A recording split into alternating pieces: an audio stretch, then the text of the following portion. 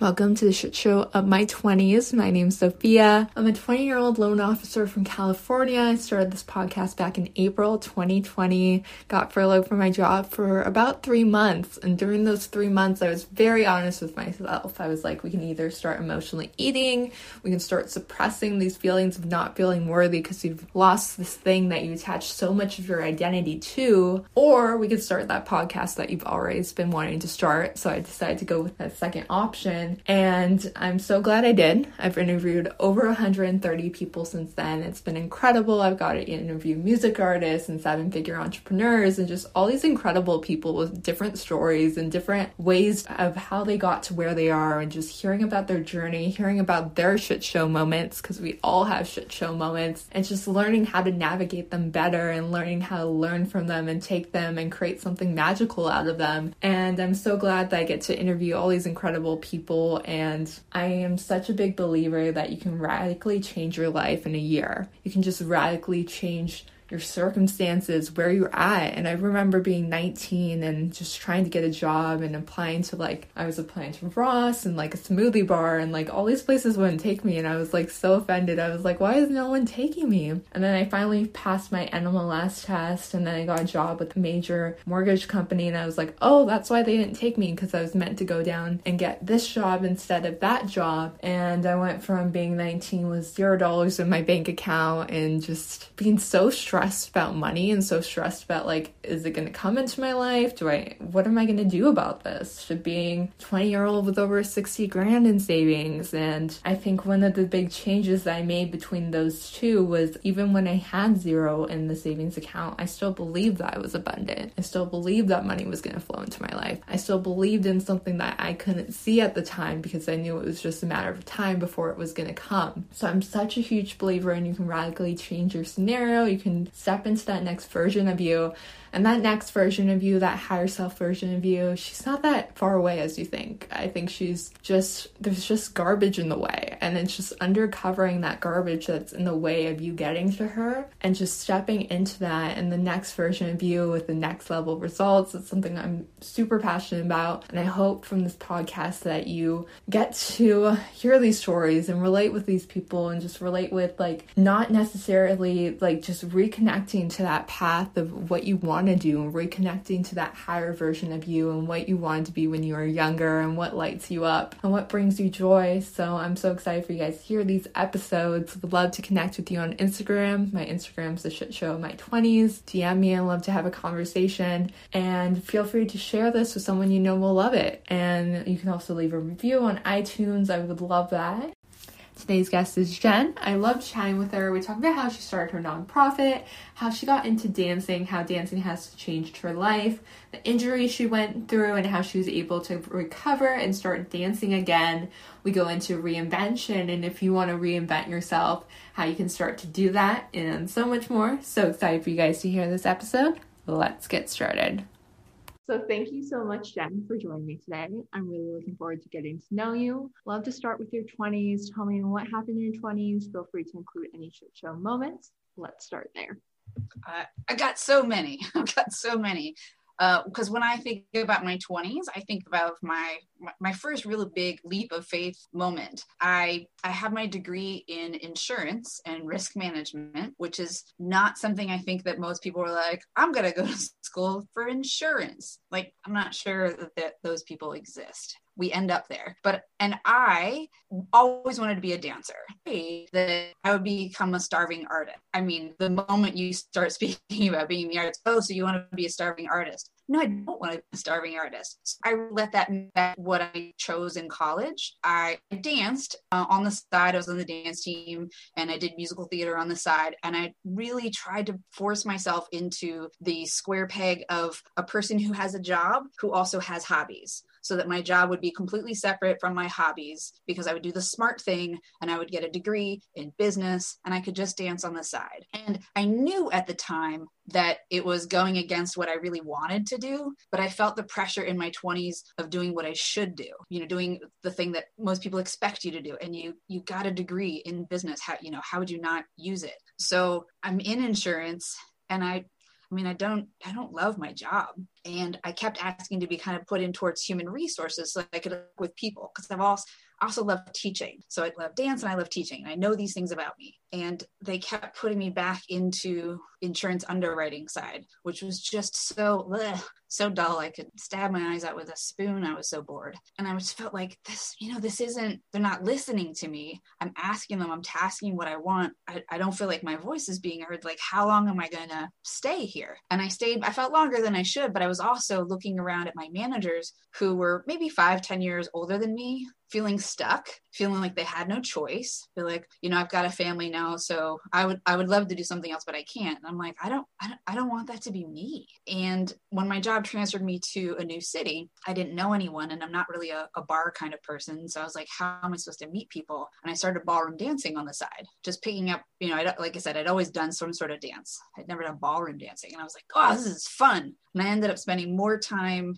like all of my free time, in the dance studio. I didn't care what level the class was. I would just be there. If I was repeating something, I didn't care. I just loved the atmosphere of it. I loved being in the environment when new people were there. I loved to like welcome them in and help them out. And they were finally like, so do you want a job here? You're kind of already doing this. And I was like, oh, wow, imagine that. Like, oh, wow, I could actually be a dance teacher full time. Like, it's finally coming true. But then I had this real fear of, yeah, but I got a degree in insurance and I'm working and I have a nice, comfortable salary, a very clear career path ahead, but I'm miserable and I have migraines and I had a stomach ulcer. And I'm like, how do I know what I want to do. My heart is like, let's go. But my head is like, well, is that really what you should be doing? And I remember I called my dad, and my dad's very steadfast. One job, you stay with the same employer, career military as well. So, not a lot of job hopping around. And I was so afraid of what he would say. I was afraid of letting down my parents too, of, all this time you spent in college, you're just going to leave it for dance. And my dad really surprised me. And he said, do you know how rare it is to find a job that you love? You should go for it. And I was, who's this man? Put my dad back on the phone. And I was so surprised, like, one of those fears, like letting down my parents. But they were like, yeah, let's go for it. So I took a huge pay cut, moved into a cheaper apartment, and I just loved what I was doing. Like I finally got to dance. And when I thought about the whole big picture of it, is that running a dance studio is business. Like, it's still business. I can still apply my business background. And because of my business background, I have something to relate with almost every student that walks through that door. Someone that and somebody who works in a corporate America. Yeah, I understand what that life is like. You're trying to get some stress relief by taking dance lessons. I 1000% get it. And I felt just so grateful. And when I look back on that period of my time, my health was really great. I loved what I was doing. And, it was a really brave moment, I think, to leave behind security, stable income, reliability, to do something in the arts. So it's my biggest, yay me in my 20s for taking this huge leap of faith. And besides your dad, is there anything else that you think really helped you with that leap of faith? I've always had this kind of fear of regret. There's a line from the musical Rent, forget, regret, or life is yours to miss. And from other subsequent leaps of faith that I've taken, is always kind of my driving force. I don't know where I got that. I'm sure that it's all comes from different family members who have done different things, who have inspired me in that way. But there's this nagging feeling of, I don't want to wonder what if. I would rather try and fail than wonder, then stay small. That's the kind of regret that I can't seem to live with. And did you ever have anything in your ego come up when you took that huge pay cut, like going from making that amount to making less? Is there any ego stuff that came up for you?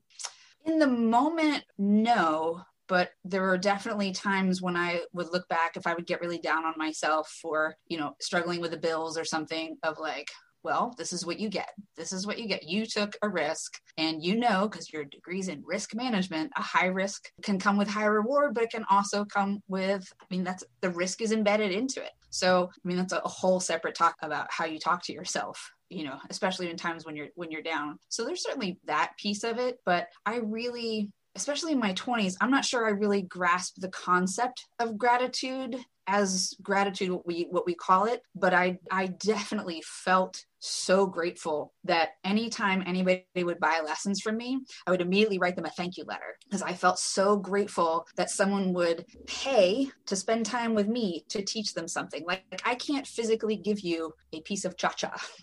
I can't physically give you tango, but I can spend time with you and we can work on it and we can laugh and we can dance is always like this vehicle that gets you somewhere else. Some people want to become good dancers just to become good dancers, but most people are looking for some sort of stress relief or a way to kind of break out of their shell. And I get to accompany them on that journey as a dance teacher.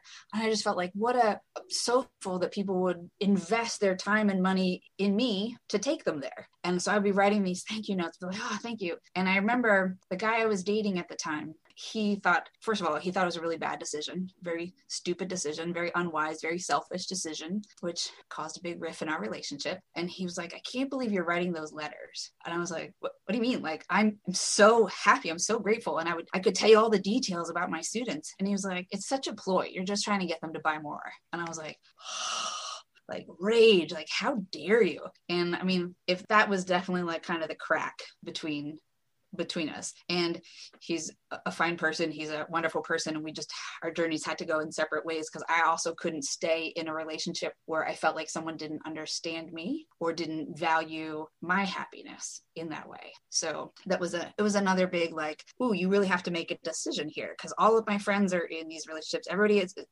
late 20s, everybody's getting married. Everybody started talking about planning a family and all of these things. And you're talking about dancing? Like, this is not what everybody else is doing. And what's something that dancing has taught you? So much.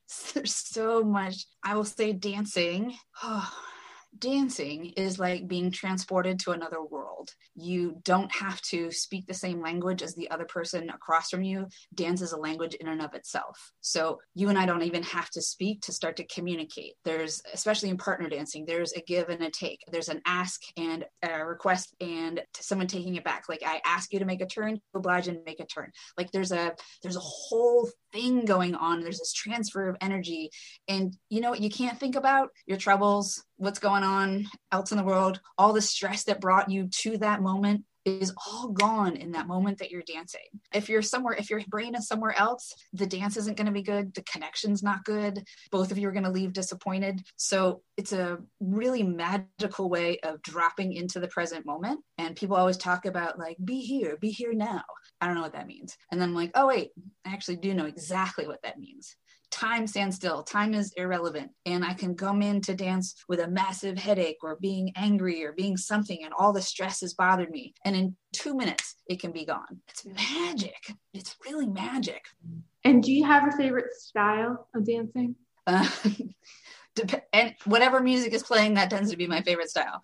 Like, there's, in the ballroom world, there's tends to be kind of there's a ballroom kind of dances, foxtrot, waltz, tango, and then there's like the Latin side of dancing with salsa and cha-cha, mambo, things like that. And I love them both. There's an old school part of me that loves Frank Sinatra music and loves the whole big band era. So I love foxtrot, and like the dresses are very elegant and long and flowy, and it's such a very feminine spot to be. But then the Latin dances, that kind of gets to the spicy side of you. You know, it's like fun and it's fast and it's flirty, and it's also super sparkly costumes, which, as you know, if I see something sparkly, I'm completely lost. So the costuming is fun. Like, it's just the music kind of, it's a really fascinating thing how music brings out an emotion, and then through dance you express that emotion.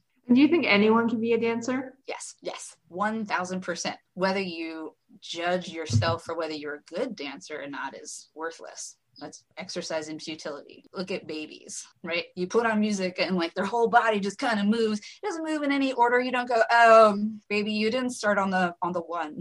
You're not bouncing your bum in time.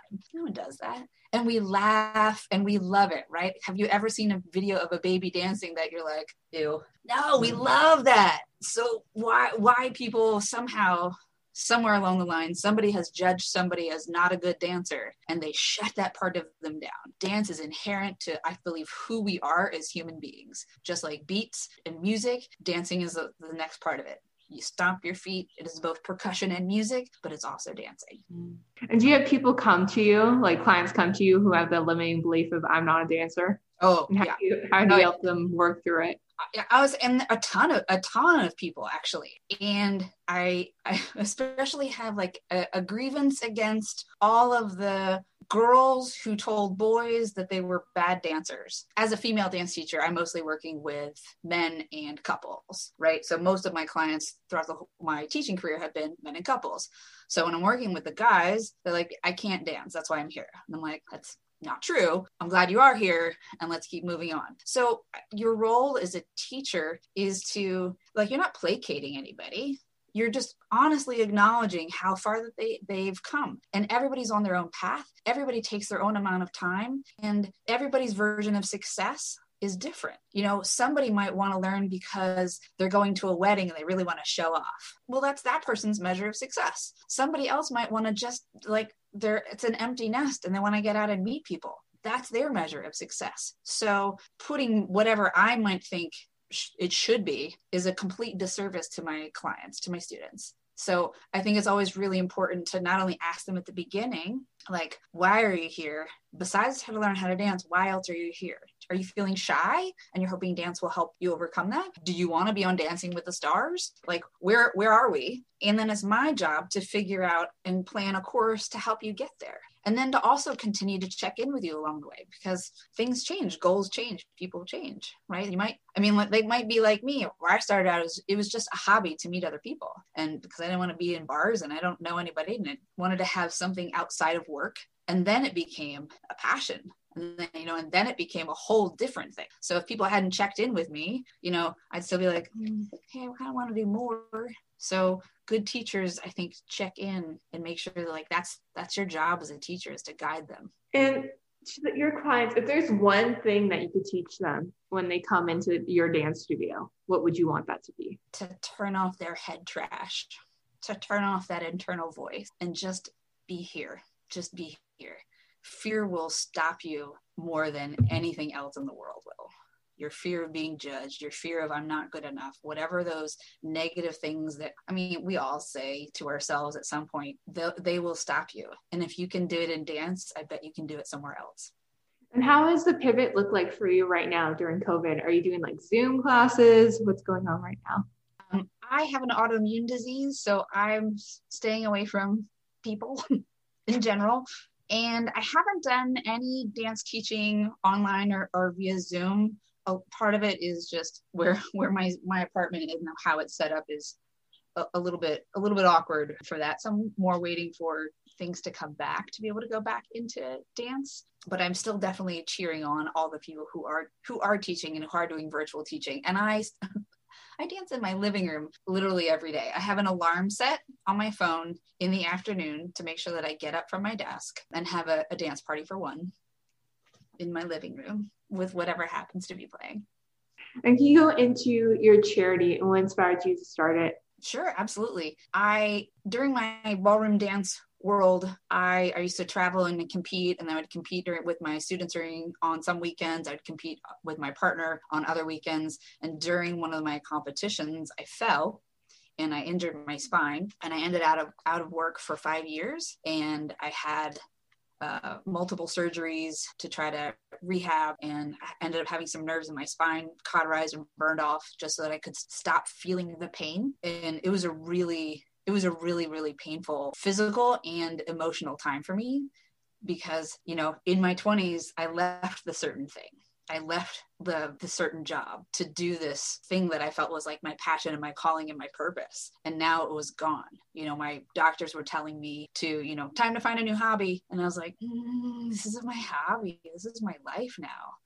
P.S. Any doctor who told me that I fired. So you got to be on my team. If you're going to be on my medical team, you literally have to be on my side. So I spent 5 years rehabbing, recovering. And when I felt well enough that I could get by on my own again, I was like, I'm done with the East Coast. I was so afraid of slipping and falling on the ice and reversing all of this damage. There was a long period of time where I just felt really afraid to have people near me. So I didn't even want dancing in my life for a long period of time because my spine, everything hurt so bad. Legs would go numb after like 10, 15 minutes of sitting. I was just in constant physical pain for so long that I didn't want to dance. I didn't want people around me. I was so afraid of anybody even touching me, like reversing any of all this progress that I had made. And then included slipping and falling on the ice, which I did at one point. And I was like, that's it. I'm done. I'm moving to Southern California. I never want to see snow again. And most everybody in my family knows once I get an idea in my head, I'm going through with it. It goes back to that whole forget regret thing. Like, I have to go out there. I have to figure out if this is going to work. And if it doesn't, it doesn't. And I'll do something else, but I can't live with the regret of not knowing. So I moved out here to San Diego, and the one thing I knew is that I wasn't going to teach dance. So the first job I got was teaching dance. But I happened to move down the street from a studio that was owned by Mary Murphy from So You Think You Can Dance. And I was a huge, huge fan of the show. And I went to her studio literally just to dance for the night, because just like I had like in Pittsburgh, I needed to meet people, but I'm not going to go to a bar. How am I going to meet people? I'm going to dance. And I was like, that'll be exciting. I'm sure she's not there. She was there. Long story short is that she offered me a job at the end of that night. And I was like, what? This is crazy. I said I wasn't going to dance, but it's Mary Murphy. I'm not turning that job down. And then she asked me during my interview if I'd be interested in going out to a military base. There's the military naval hospital in San Diego. And she said, just 6 weeks, they want to do a salsa class for there's some wounded warriors who had lost one or more limbs in combat, and their physical therapist, incredible dancer, but not a dance teacher. So he wanted someone to come out and teach them. And he was working with just some dance steps. They'd been fitted with their prosthetics. They could walk, they could run, like, why not dance? So I was like, oh, yes. Oh my God, that sounds amazing. I want to do that. And because, my dad's an Air Force vet. My grandfather was a World War II pilot, like, I have a very strong military background within my family. So I was like so excited about the opportunity, and I was telling everybody I knew, like, oh, I can't wait to start this thing. And when I got in there, it was even bigger than I could imagine and that I could fathom at the time. I've got 7 guys, and at the time it was all men because they was all combat injured, because it was 2010. So we were still definitely involved in both wars in Iraq and Afghanistan. And so these were combat injured veterans. And to watch them laugh and to watch them smile and to joke around with each other. And I was like, the goal of the program initially, like my purpose coming in, was to help them work on balance, coordination, lateral movement, all very physical therapy focused. But having gone through my own experience with a physical injury and the emotional side of the physical injury, I was also like noticing, look at this guy who came in here all pissed off, and now he's laughing and joking. And these people who were quiet and would not say a word to me or make eye contact with me are now giving me a hug before they leave class and telling me they can't wait to come back next week. I was like, so like little wheels started to spin, even though I wasn't really aware of what was going on. And the gentleman, his name is Mike Podlensky, amazing physical therapist. We started talking about, like, there's more going on here than just the physical part. And then one of the guys asked if he could bring his wife to the last class. And my first reaction was like, are you kidding me? You've had a built-in partner this whole time. And I've been trying to find volunteers as dance partners. You've had a built-in partner this whole time. And he was like, yeah, but I wanted to be good enough. I wanted to know something before she came in. I didn't want to embarrass myself. And I was like, okay, that's cute. But also I was like, of course she can come. Like, yeah. I mean, of course. Yeah. And then I'm like, wait, why aren't all the spouses here? Okay, cool. So she came the next week, and she was like dressed to the nines, hair done, makeup done. She was this like beaming light that came in, and they brought their 3 kids with them. And throughout the whole dance lesson, they're like, Daddy, Daddy. And that was just so super cute. And then watching them connecting and like laughing. And usually I make people switch partners, but I didn't make them switch. Like, it was just so sweet to watch them together. And then at the end of class, she came up to me crying, and I panicked. I was like, oh God, we've done something to injure her husband. He's not, what happened? What's happening? And she's like, I haven't danced with him since our wedding. And I was like, oh, good. Then my tears started. And she said, no one has ever asked me to be part of his therapy before. I drive him I'm going to get emotional. I drive him to and from his appointments, but I sit and I wait for him. And you're the first ones who's allowed me to like be part of this. And this was this is 11 years ago, and it still hits me this hard, that I was like, this is so much more than physical therapy. Like, and it was like fireworks going off in my head of like, pay attention. This is huge. This is huge. And I thought, like, God, what a gift I've been given of this opportunity to teach these men and women. That kind of that same parallels where I felt when I first started teaching ballroom dance lessons. Like, I just felt so grateful that I've been given this opportunity to teach this class, and that I'm never going to understand what it's like to lose a limb in combat. I'm never going to compare my spinal injury from a ballroom dance competition to someone who had their limb blown off from an IED. But I do understand constant physical pain. And I do understand the emotional component that goes along with that, of not only just the mental stress of being in pain, but losing your job, losing a dream, losing a career. I mean, these are some of the people I worked with. They thought they were going to be in the military forever. Their father was, their grandfather was. Like, they're coming from a long line of military veterans, and now in their 20s, they're being medically retired and told to find something new. Like, I can't walk in their boots, but I can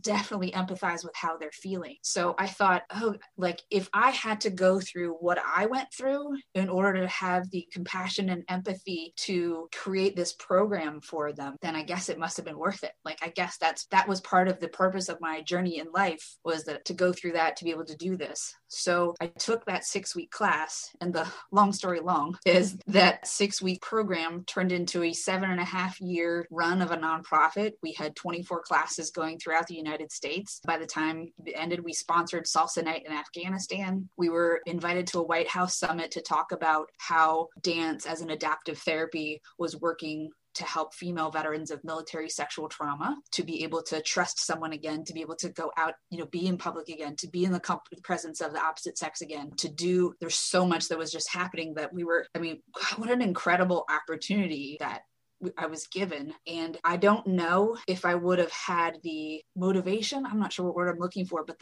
the wherewithal to create something if I hadn't gone through what I went through.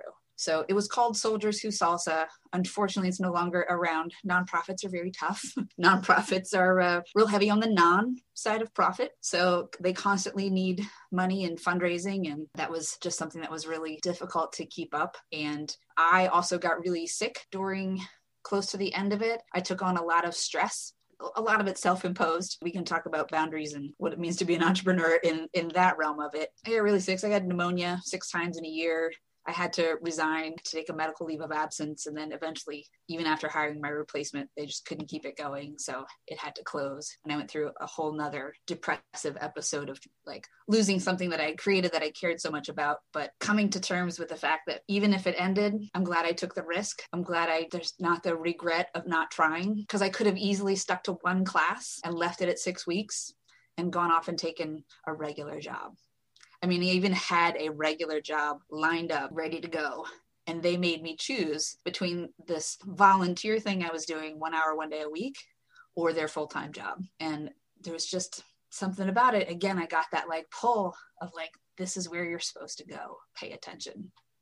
So I took that leap of faith and started a charity. Can we go back to when you got injured and while you were recovering, how did you keep on connected to and stay connected to your faith and connected to, even though right now I'm injured, eventually I'm going to dance again? Like, this is just a temporary thing. Really good question, because for a long period of time, I wasn't there. I went into the, now looking back, second most depressed time of my life during that injury. And because I had a constant reminder that I wasn't going to dance because of the physical pain. And, like waking up, one of the surgeries I had to be awake for, so that when they hit the nerve that was causing me pain, then they could cut it. So to be awake during a surgery where they're intentionally going to cause you pain, it was terrifying. And I woke up for months later re-experiencing that pain. Like, it's something that I've learned actually from once I did the charity, something called phantom pain, which I hadn't heard of before. But to get back to what you were asking, like, I'm very fortunate that I have incredible family members and friends who loved me back to health. and love me back to my feet. My parents lived 3 hours away, but they would take turns coming down and taking care of me and staying with me. My best friend flew in from Atlanta to cook for me for a week and rearrange my kitchen in a way that I wouldn't have to reach for heavy objects anymore. And she knew I was vegan, and she made a whole cookbook for me. She bought a wok while she was there, like just rearranged everything. My other best friend, I had this zero gravity recliner, which is the only chair I could sit in where I wouldn't be in pain. And she was like, we're going to the movies. And I was like, cool, have a good time. She's like, no, we means we, you too. And I'm like, no, I'm not. So like, I was just depressed. I didn't want anybody around me. It's just always, and she's like, well, I'm packing up your chair, get in the car. And she would, God love her. She would take me to the movie theater. She would set up my big old recliner in the, it's like a folding lawn chair kind of looking thing. She'd set it up in the handicap section, and she'd be like, I'll keep people away from you, but we're going out. And, my cousins would come over and visit and hang out with me. And they kept me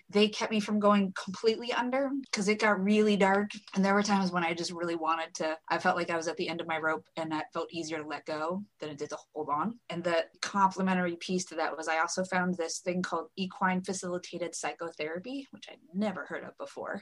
And I love horses, but literally a field of horses and a therapist. And I was like, because I had to see a psychiatrist, and honestly, by that time I certainly needed one, but being in a little box of a room already, when I felt like I was trying to like keep people away, like I was like, this isn't helping me. I didn't feel like I was making any progress. And I was just getting angrier and angrier, that I asked if I could switch to this kind of therapy.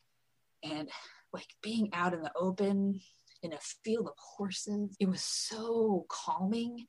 And if I came in with like a tense, angry level of energy, these horses, because they're therapy horses, would walk as far away from me as possible. Like horses, like most animals, pick up on your energy, especially these trained horses.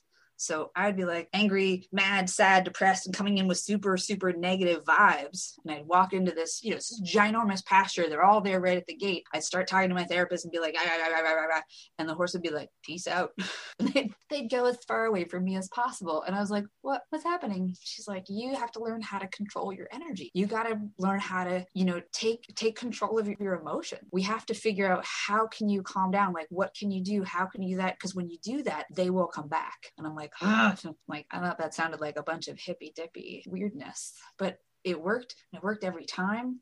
And anytime I would be going through, something, trying to work through something, it really helped bring me back. And I just so grateful that I happened to pick up an article and read about it and find a barn 20 minutes from me where I could do it. And I loved it. That was a huge part of my healing journey, to keep me back on track and be okay with whether I dance or not. I'm still okay. And I think part of my challenge has always been, and what I work on now, the work that I do now in coaching people, is I tied up so much of my value and my identity and my worth as a person with my work and my job. And if I wasn't a dancer, I didn't know who I was. And same thing with my charity. If I wasn't this executive director, I didn't know who I was. All of my self-worth was tied into what I did for a living versus who I was as a person. Like just because dance is gone doesn't mean I can't still teach, doesn't mean I still I didn't lose the ability to connect with another person. I lost some things, but the core that's me inside, that hasn't lost. And that's what I had to work on.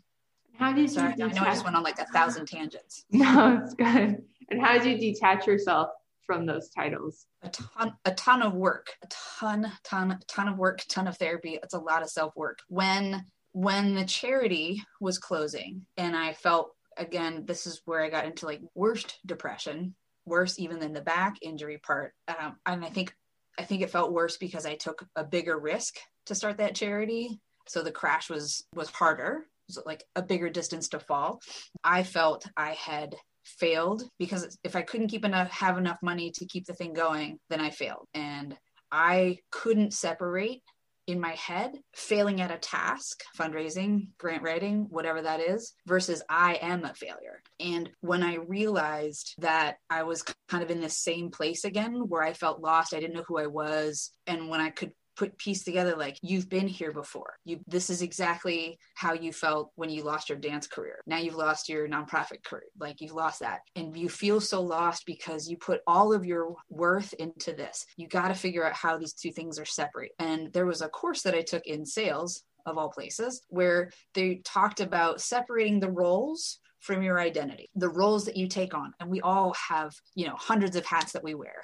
Like, I'm a daughter. That's a role I play. So I think of it as if I were writing a one-person play or one-act play about myself and I was the only star, how many different characters would I have to write? How many different hats would I have to put on? I'm a daughter. I'm a sister-in-law. I'm a teacher. all of these roles that I play. When I'm at my best in those roles, who am I? Well, I'm a kind person. I'm a generous person. I'm a creative person. And so I started looking at those aspects of myself. And when I am the best teacher, I'm bringing those best attributes of myself through that role. Does that make sense? So the roles can and do change. We lose jobs. Even some relationships change, right? But the core value of who I am, my core, these gifts that I have inside of me of being creative, being compassionate, being this joyful kind of a person, that's who I am. That's who I am. So if my jobs change, when my jobs change, hello, coronavirus, then I can weather that storm because my feet are more strongly grounded now than they've ever been. And if I had to go through what I went through to learn that, I really wish I'd learned it the first time around. Maybe not. I'm going to do it the second time around, but that's really my core focus now. And I'm doing some online courses and teaching workshops and teaching seminars to try to help other people. Cause I think that that's something that, especially in the entrepreneurial world, people none of it, I don't know where I would have learned that. I learned it in a sales class so that I wouldn't take rejection so personally. Like in sales, a successful rate is like 30%. If I only in baseball and sales, can you fail 30% of the time and be successful, right? So in the sales course, I was trying to get people to not take rejection so personally, because a lot of people drop out of sales because when someone says no to them, they take it personally. And in sales, I was really able to do that. Be like, if someone didn't want whatever I was selling, okay, it doesn't mean they didn't want me because they don't know anything about me. So it's like, I was able to do it in the sales world. So I tried to take that concept and just apply it to my life of, what are these different roles that I play? How can I still stay strong and be true to who I am and start making a list of when do I feel most myself? And it could be something as simple as I have a neighbor who loves my dog, which I'm sure you heard in the background. He's an older gentleman. He has Parkinson's. His hands shake. He gets so excited when he sees my dog, and he loves to pet her and throw a ball with her. And I really noticed like how joyful I feel being able to like share this moment of happiness with somebody else. And I'm like, because that's triggering that part of me that is kind and that is compassionate and that wants to bring joy to others. That's who I am. So it could be as simple as making sure when I'm feeling crappy that I go take my dog for a walk, run into some random people. She's really cute. So she's going to make some people laugh and smile. She makes me laugh and smile. But finding those moments of when do I feel most like ignited, that fire is burning, that like I'm in that zone. I know who I am, but I perform improv. That's performing, being on stage. That's part of it. That's part of what feeds me. So just really paying attention to those moments so that I know when I'm feeling depleted, how to go back and fill back up. What is something that you're learning right now? That I still have a long way to go and that it's okay, that's okay. Having been an entrepreneur and been working for myself for so long now, I realized that I wouldn't want to work for the boss that's in my head half of the time. The one who talks to myself so negatively, like, you should be doing better. You should be doing this. You should be doing that. Like, who wants to work for a boss that's always mean to you? And if your boss is yourself, maybe you need to work on that. So to me, it's a constant struggle. It's easy when I'm working for somebody else to complain about my boss. When I'm working for myself and complaining about my boss, I got some work to do. Something lighting you up right now? Whew. Oh God. I feel really fortunate to say so much. Doing these seminars, working with other people who, I kept this sort of list role identity thing to myself because I was like, I'm sure I'm the only one who's kind of going through this. And then when I started sort of sharing it with other people, they're like, oh my God, yeah, I totally feel that way. I had one of my guy friends who was getting divorced say like, yeah, I don't know who I am outside of my marriage. Like I've been a dad and a husband for so long. Like I'm just so, I feel lost. He's like, yeah, I totally get what you're saying. And I was like, oh, not just me. And then friends who lost, jobs or their careers significantly changed due to coronavirus that were also kind of feeling that same way. So I mean, that's how I kind of started with a small group of people. Like if I were to teach you kind of like my process of like what I went through, and I could save you hundreds of dollars in therapy, maybe if you went through some of this with me, and to see them change, to see them experience the same kind of like rediscovering of who they are. Cause I don't think it's new. I think it's just something that we have to rediscover.